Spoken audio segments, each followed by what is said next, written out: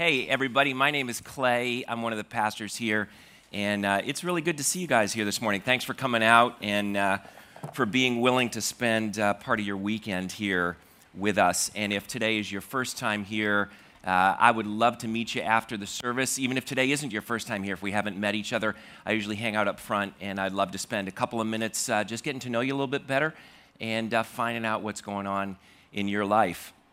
So I was thinking earlier this summer, I've actually been in the Summit area now for 8 years. I had lived in the Princeton area for about 25 years before that, so we're catching up, and if I live to be about 120, maybe I'll be in Summit a little bit longer than I was down there in Princeton. But one of the things that impressed me about 8 years or so ago when I first moved here is that you guys are actually willing to pay people to tell you that you stink at doing things, that like you can't hit a golf ball to save your life, or that your kid does not know how to kick a soccer ball with her left foot. She's okay with her right foot, but she's not so good with her left foot. Or he's not ready to take his SATs. Or you hire a life coach because your life is messed up and you want someone to tell you, to confirm that your life is messed up, and that's why you hire a life coach, and I'm impressed with that because we actually pay people to tell us that we don't do things very well. When I first got here, I realized that I wanted to learn how to play golf better than I could play golf when I arrived, and a few of you who had the privilege or the lack of privilege to get to play with me realized, yes, in fact, you needed some lessons, Clay. So I went and I took some lessons. So I get to the lesson, and the guy seems friendly enough, but within about 5 minutes, he's pointing out everything that I'm doing wrong. You're holding the club wrong. You're standing wrong. You're standing too close to the ball. Now you're standing too far away from the ball. Instead of rotating your hips, you're sliding your hips. And hey, don't quit your day job because you're never going to be a professional golfer. And I'm feeling like, okay, what's going on here? Actually, I loved it.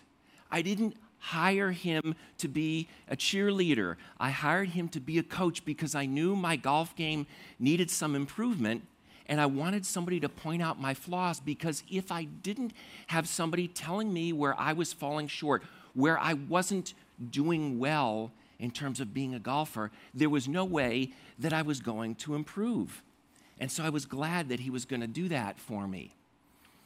And it's a little bit different, but I think in some sense, we come to church, at least in part, because we realize we've got some room for growth in our spiritual lives.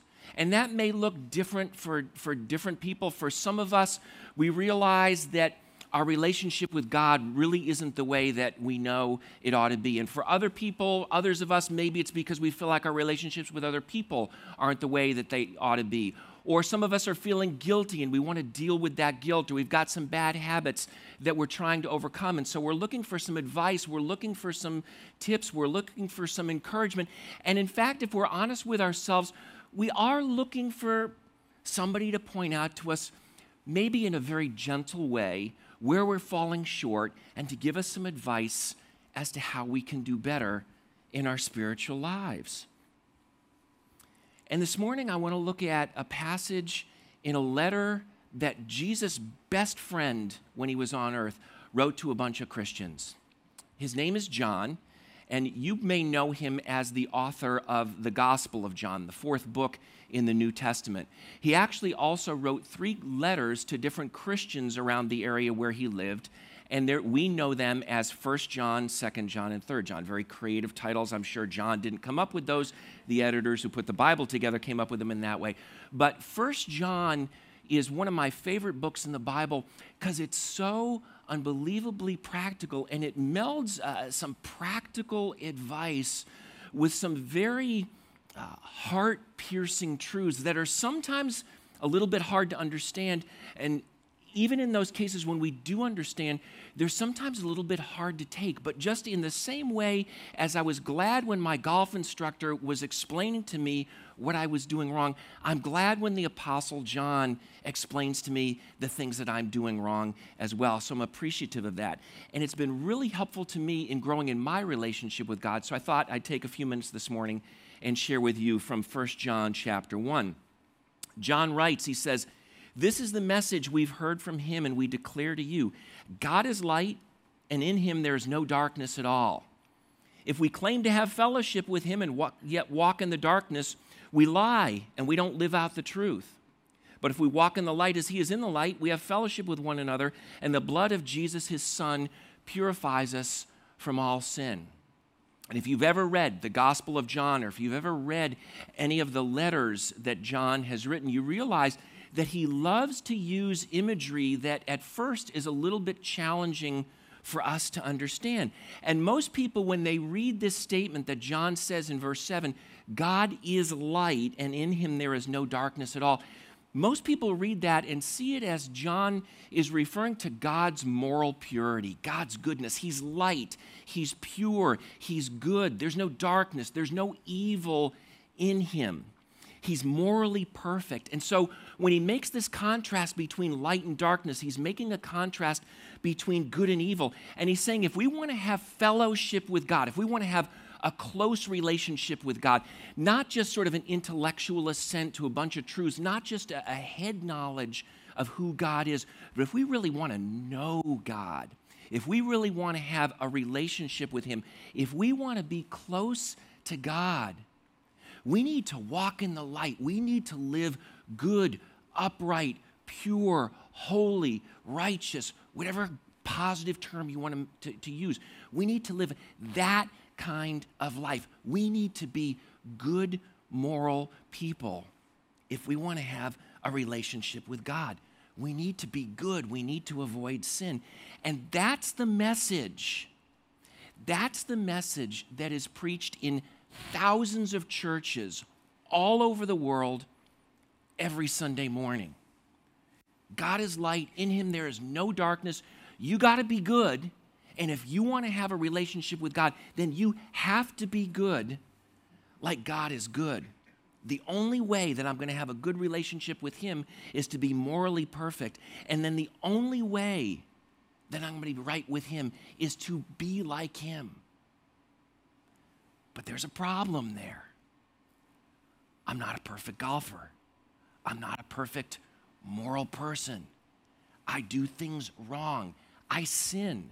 I fall short. I don't live up to the standard. And so if the standard is God's moral perfection, if the standard is being good in everything I say, everything I do, everything I think, then I'm in a heap of trouble, because realistically speaking, no matter how hard I try, I can't live up to that standard. And so if that's the standard, if walking in the light means living a perfect, upright, good, moral life, realistically speaking, I don't think I have the hope of being able to do that. So what am I supposed to do? What am I supposed to do about that? And thousands, tens of thousands of people all over the world live with that guilt, with that shame, with that feeling of I'm not good enough because I can't meet the standard. In fact, not only can I not meet the standard that God has for me, I can't even meet the standard that I have for myself. And I don't like to admit that to other people. But realistically speaking, no matter what the standard is, I don't seem to measure up to it. So what am I supposed to do in that situation? If we keep reading in John's letter, I think he at least begins to give us a bit of an answer. Verse 8, he says, if we claim to be without sin, we deceive ourselves and the truth is not in us. But if we confess our sins, he's faithful, he's just, he'll forgive us our sins, he'll purify us from all unrighteousness. If we claim we haven't sinned, we make him out to be a liar, and his word is not in us. And I look at this, and probably the first 10, 15, 20 times I read this, I felt like there was this contradiction that was going on here. Earlier, verse 6, John is saying, if we walk in the darkness, we lie. We don't practice the truth. If I sin, I've got a serious problem here. But then on the other hand, here in verse 8, he says, if I claim I don't sin, then I'm in trouble as well. So whether I do or I don't, whatever I do, I'm in trouble because I can't meet the standard. But if I say that I actually do meet the standard, then I'm lying. And so I'm caught in a really difficult situation. So which is it? Verses 8 and verse 10 fit a lot better with the reality of my life. I fall short. I sin. I do things wrong. I don't live up to the standard. Yet verse 6 tells me that if I'm going to be right with God, I've got to live a morally pure life. So I'm in an impossible situation. So what do? I do the same thing that I do with my golf game. I lower the standard. Figure, I'm never going to play on the PGA Tour. And if you've ever played golf with me, you say you're not even going to get close to the PGA Tour, right? So I just want to break 90. Or if I'm doing a little bit better, I just want to break 80. Or if I'm really good, I just want to break 70. And if I've got this really challenging goal, I just want to shoot my age. So maybe if I live to be 110, 120, I'll be able to shoot my age someday, you know? And so I lower the standard and I come up with this dumbed down, lowered standard where if I'm pretty good, then I'm okay.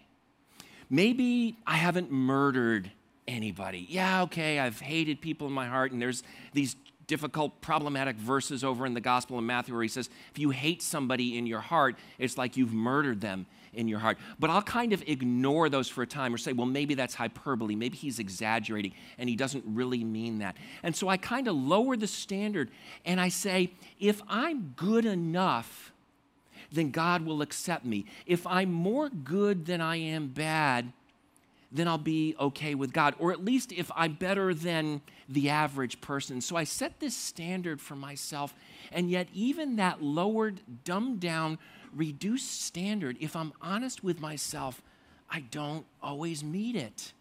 And if you question that, if you're not sure you agree with that, just keep a record of everything you criticize somebody else for an entire week. Just write it down or hang a tape recorder around your neck. Keep track of everything that you criticize somebody else for. And at the end of the week, just evaluate yourself against those things that you criticized other people for. And you'll realize, you know what? I don't even live up to my own standard. And so what am I going to do in that situation? And that leads to what I think is a better way of looking at this light and darkness imagery that John uses here in 1 John chapter 1. Rather than primarily referring to good and evil, I think that when John uses this light and darkness imagery, he's actually referring to revealing versus concealing, or showing versus hiding.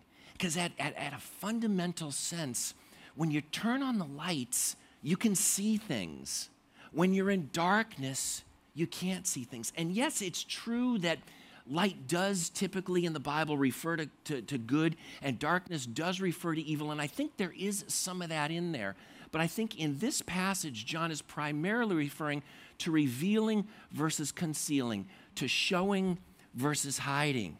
John is essentially saying we need to come to Christ, we need to come to Jesus, we need to come to God and let him shine his light on us and show us where we fall short. Show us where we're not living up to the standard. It's like me going to my golf instructor and saying to him, show me where my swing is messed up. I need to know where I messed up, because if I don't, if I'm ignorant, if I don't understand it, then I've got no hope of improving my golf game. And so similarly in our relationship with God, he can show us the standard, he can show us where we fall short, because if we're honest with ourselves, we're all self-deceived. We all think that we're a little bit or a lot better than we actually are. And we need somebody to show us our flaws, to point out our shortcomings to us. Otherwise, we're never going to have the opportunity to improve. If I let God show me my sin, I'm in much better position to be able to deal with it than if I'm oblivious to what I'm doing wrong. If I know where I'm falling short, then hopefully I can work on it, and hopefully I can improve. But that still leaves us with the question, how good is good enough? How good do I have to be in order for God to accept me? Think about it outside of the spiritual realm. How good does my daughter have to be if she's a soccer player? Is it good enough for her to make the travel team? Is it good enough for her to be a starter on her team?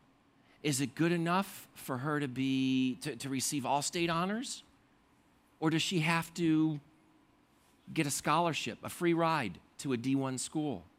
Does she have to be good enough to be able to try out for the Olympic team? Does she have to actually make the Olympic team? Does she have to, and on and on. And we think of the same things in our lives as well. We live in an area, we live in a society where we set these super high goals for ourselves and for our kids. And in some sense, there's nothing wrong with that, because if we want to improve, we need to have goals and we need to strive and we need to try to reach them. But when we think about our relationship with God, we keep coming back to that question, how good is good enough? Because realistically speaking, I'm never going to be perfect. And if I'm not perfect, there's always this nagging feeling, there's always this nagging sense of guilt that I'm falling short, and this worry, this fear that maybe in the last day, God is going to reject me because I did one too few good deeds. And the solution, I think, is found in the next couple of verses in the next chapter of 1 John. 1 John chapter 2. John writes, he says, "My dear children, I write this to you so that you will not sin." He doesn't want us to sin. But, realistically speaking, if anybody does sin, we have an advocate with the Father. Jesus Christ, the righteous one. He's the atoning sacrifice for our sins, and not for ours only, but for the sins of the whole world. What John is saying is that God never says anywhere that we have to be good enough to earn his favor. We don't have to be good enough to earn his love. We don't have to do enough good and right things in order to have a right relationship with God. Yes, he doesn't want us to sin. John says, I write these things so that you won't sin. He's trying to motivate us to live good, upright, moral lives. But realistically speaking, we're never going to be perfect. And so when we do sin, when we do fall short, when we don't live up to the standard, we don't need to worry that God is going to reject us, that he's not going to love us, because that's why he sent his son, Jesus, to be the sacrifice for us, to pay the price for our sin, to do what it takes so that we could have a right relationship with God. And that's true whether you're someone who is just hearing this message for the first time and you're saying to yourself, what does it take to begin a right relationship with God? And it's also true if you've been a follower of Jesus for 10, 15, 20, 30, 40, 50 years.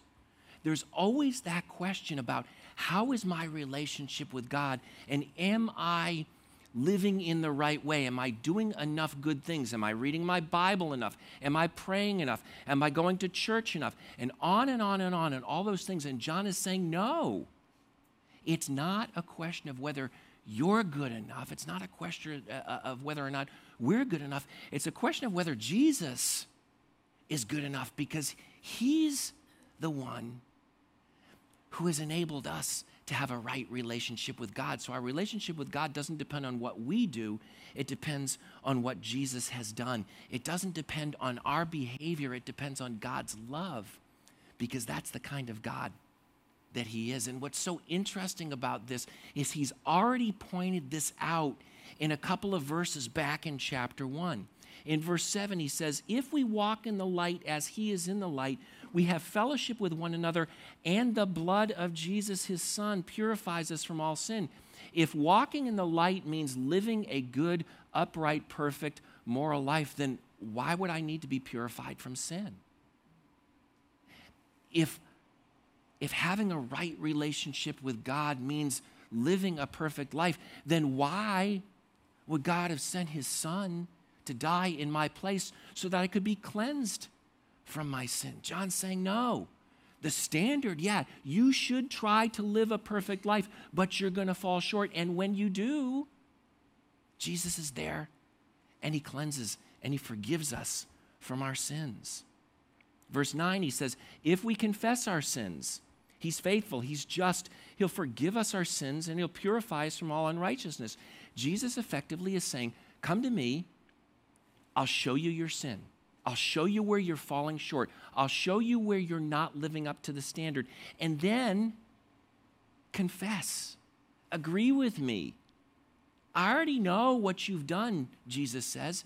Just agree with me and say, yes, Lord, you're right. I did that wrong. I failed to do that right thing. I've fallen short yet again and again and again. Will you forgive me? And Jesus says, absolutely, absolutely, I'll forgive you. And after that, then we can talk about how you need to change your behavior.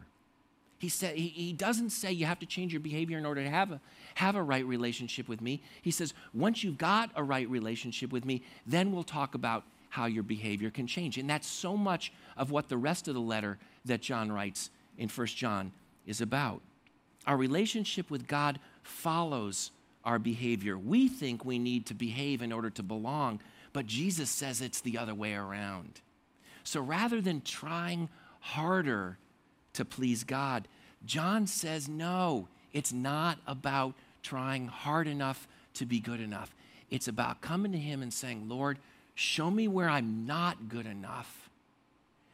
Agreeing with him, confessing, you're right, I'm wrong, I fall short. I need you, Lord, every hour.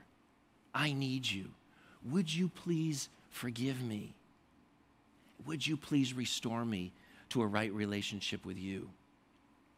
My relationship with God is not based on what I do. It's based on what Christ has done.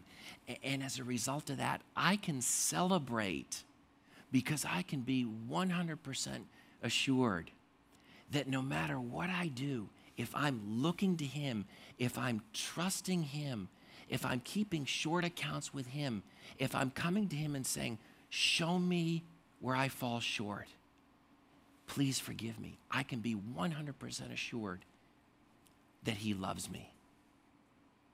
And I want to give you a couple of suggestions that have been very helpful to me, and I think they'll be helpful for you in terms of how do I put this into practice in my life today and really every day. What can I do to put this into practice? Let me suggest to you that every night before you go to bed, at least this week, if not making it a lifetime habit, every night before you go to bed, take about 2, 3, 4, 5 minutes and do 3 things. First, come to the light. Come to the light. Ask Jesus to show you your sin. His goal isn't to make you feel guilty, it's to help you. He wants you to draw closer to him. He doesn't want you to run away from him. And we as human beings don't like it when people point out our sin to us. We don't like it when they show us our flaws. I'm okay when my golf instructor says you're sliding your hips instead of rotating them. But I have a whole lot more difficulty when one of you tells me the problem with your life is that you think that everything revolves around you and not around God or not around other people. It's a lot easier to accept it when it's talking about my sports behavior or my kids' grades at school than when it's talking about my character flaws. Yet Christ loves me so much that he was willing to die for me. So when he's pointing out our flaws, when he's showing us where we fall short, it's not because he's trying to condemn us, it's because he's trying to help us. So we need to come to the light and ask him to show us our sin. Verse 7, if we walk in the light as he is in the light, we have fellowship with one another, and the blood of Jesus, his son, purifies us from all sin. Great prayer in Psalm 139, written by Israel's King David. Search me, God, and know my heart. Test me and know my anxious thoughts. See if there's any offensive way in me, and lead me in the way everlasting. You want to memorize a couple of verses in the Bible and use them as a prayer? Psalm 139, verses 23 and 24. Lord, pray this before you go to bed. Lord, search me, know me, show me where I fall short, and show me how you want me to live. So first, come to the light. Secondly, confess your sins. Be honest with yourself. Be honest with God. He already knows our sin. We can't hide it from him, so confess it. Agree with him. John writes, he says, if we confess our sins, he's faithful, he's just, he'll forgive us our sins, he'll purify us from all unrighteousness. All we have to do is agree with him that we've sinned, ask him to forgive us. We don't have to be good enough. We don't have to do enough good deeds to overcome our sins. We just have to be honest with him. No excuses. No, well, she did this or he did that, and so I responded poorly. None of that. Just simply coming to God and saying, you're right, I'm wrong. Will you forgive me? One of my favorite authors, Corrie ten Boom, puts it this way. She says, the blood of Jesus never cleansed an excuse. Blood of Jesus never cleansed an excuse. I don't need to make excuses with God because I know beyond a shadow of a doubt that he loves me and he has my best interests at heart. God already knows where I fall short and he's already done something about it. So what I need to do is simply appropriate that and enjoy it and ultimately to celebrate it. And that's the last step. So after I've come to the light and said, Lord, show me my sin, after I've confessed him and said, you're right, I was wrong in this way. I spoke harshly. I was unkind.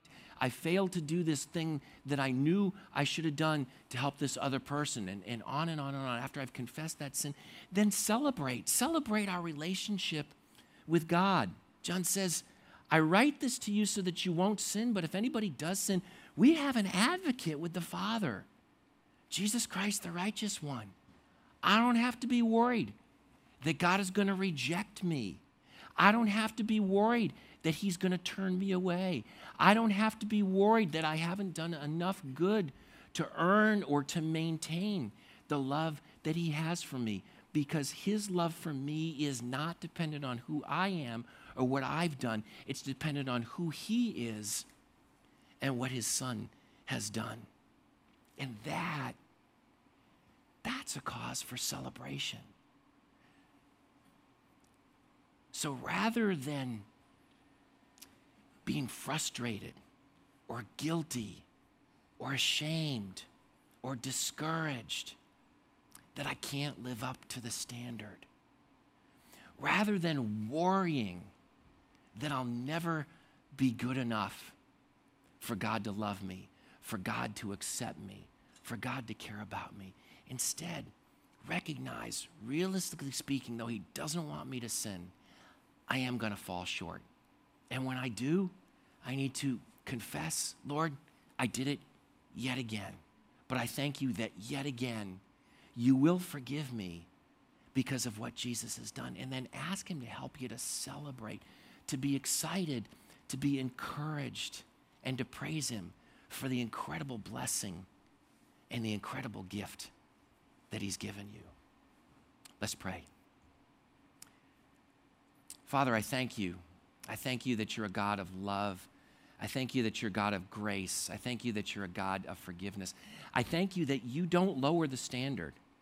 I thank you that you want us to live perfect and holy and righteous and good and morally upright lives, and that you don't lower that standard. But I thank you that recognizing that we can't, that we'll never be able to meet that standard, that you met it for us in the person of your Son, Jesus Christ. And so, Father, I pray that rather than hiding from you, rather than heading off to the darkness when we sin, pray that we would run to you, that we would come to the light, that you would show us where we fall short, that we would not hesitate for 1 second to confess our sin to you. And that when we do, I pray that we would immediately know the love and the grace and the forgiveness that you have for us in Jesus Christ. And then I pray that as we enjoy that, I pray that we would celebrate. I pray that we would praise you because that's the kind of God who you are. And I pray that we would tell others about the incredible love that you have for us. And as they see in us the joy that comes from knowing beyond a shadow of a doubt that we are forgiven, that we are accepted, that we are loved, I pray that as others see that in us, they would be drawn ultimately to you. And I pray that they would find that same love and grace and forgiveness in Jesus Christ. And it's in his name that we pray. Amen. Hey, thanks for coming out this morning, and I hope you enjoy this beautiful day.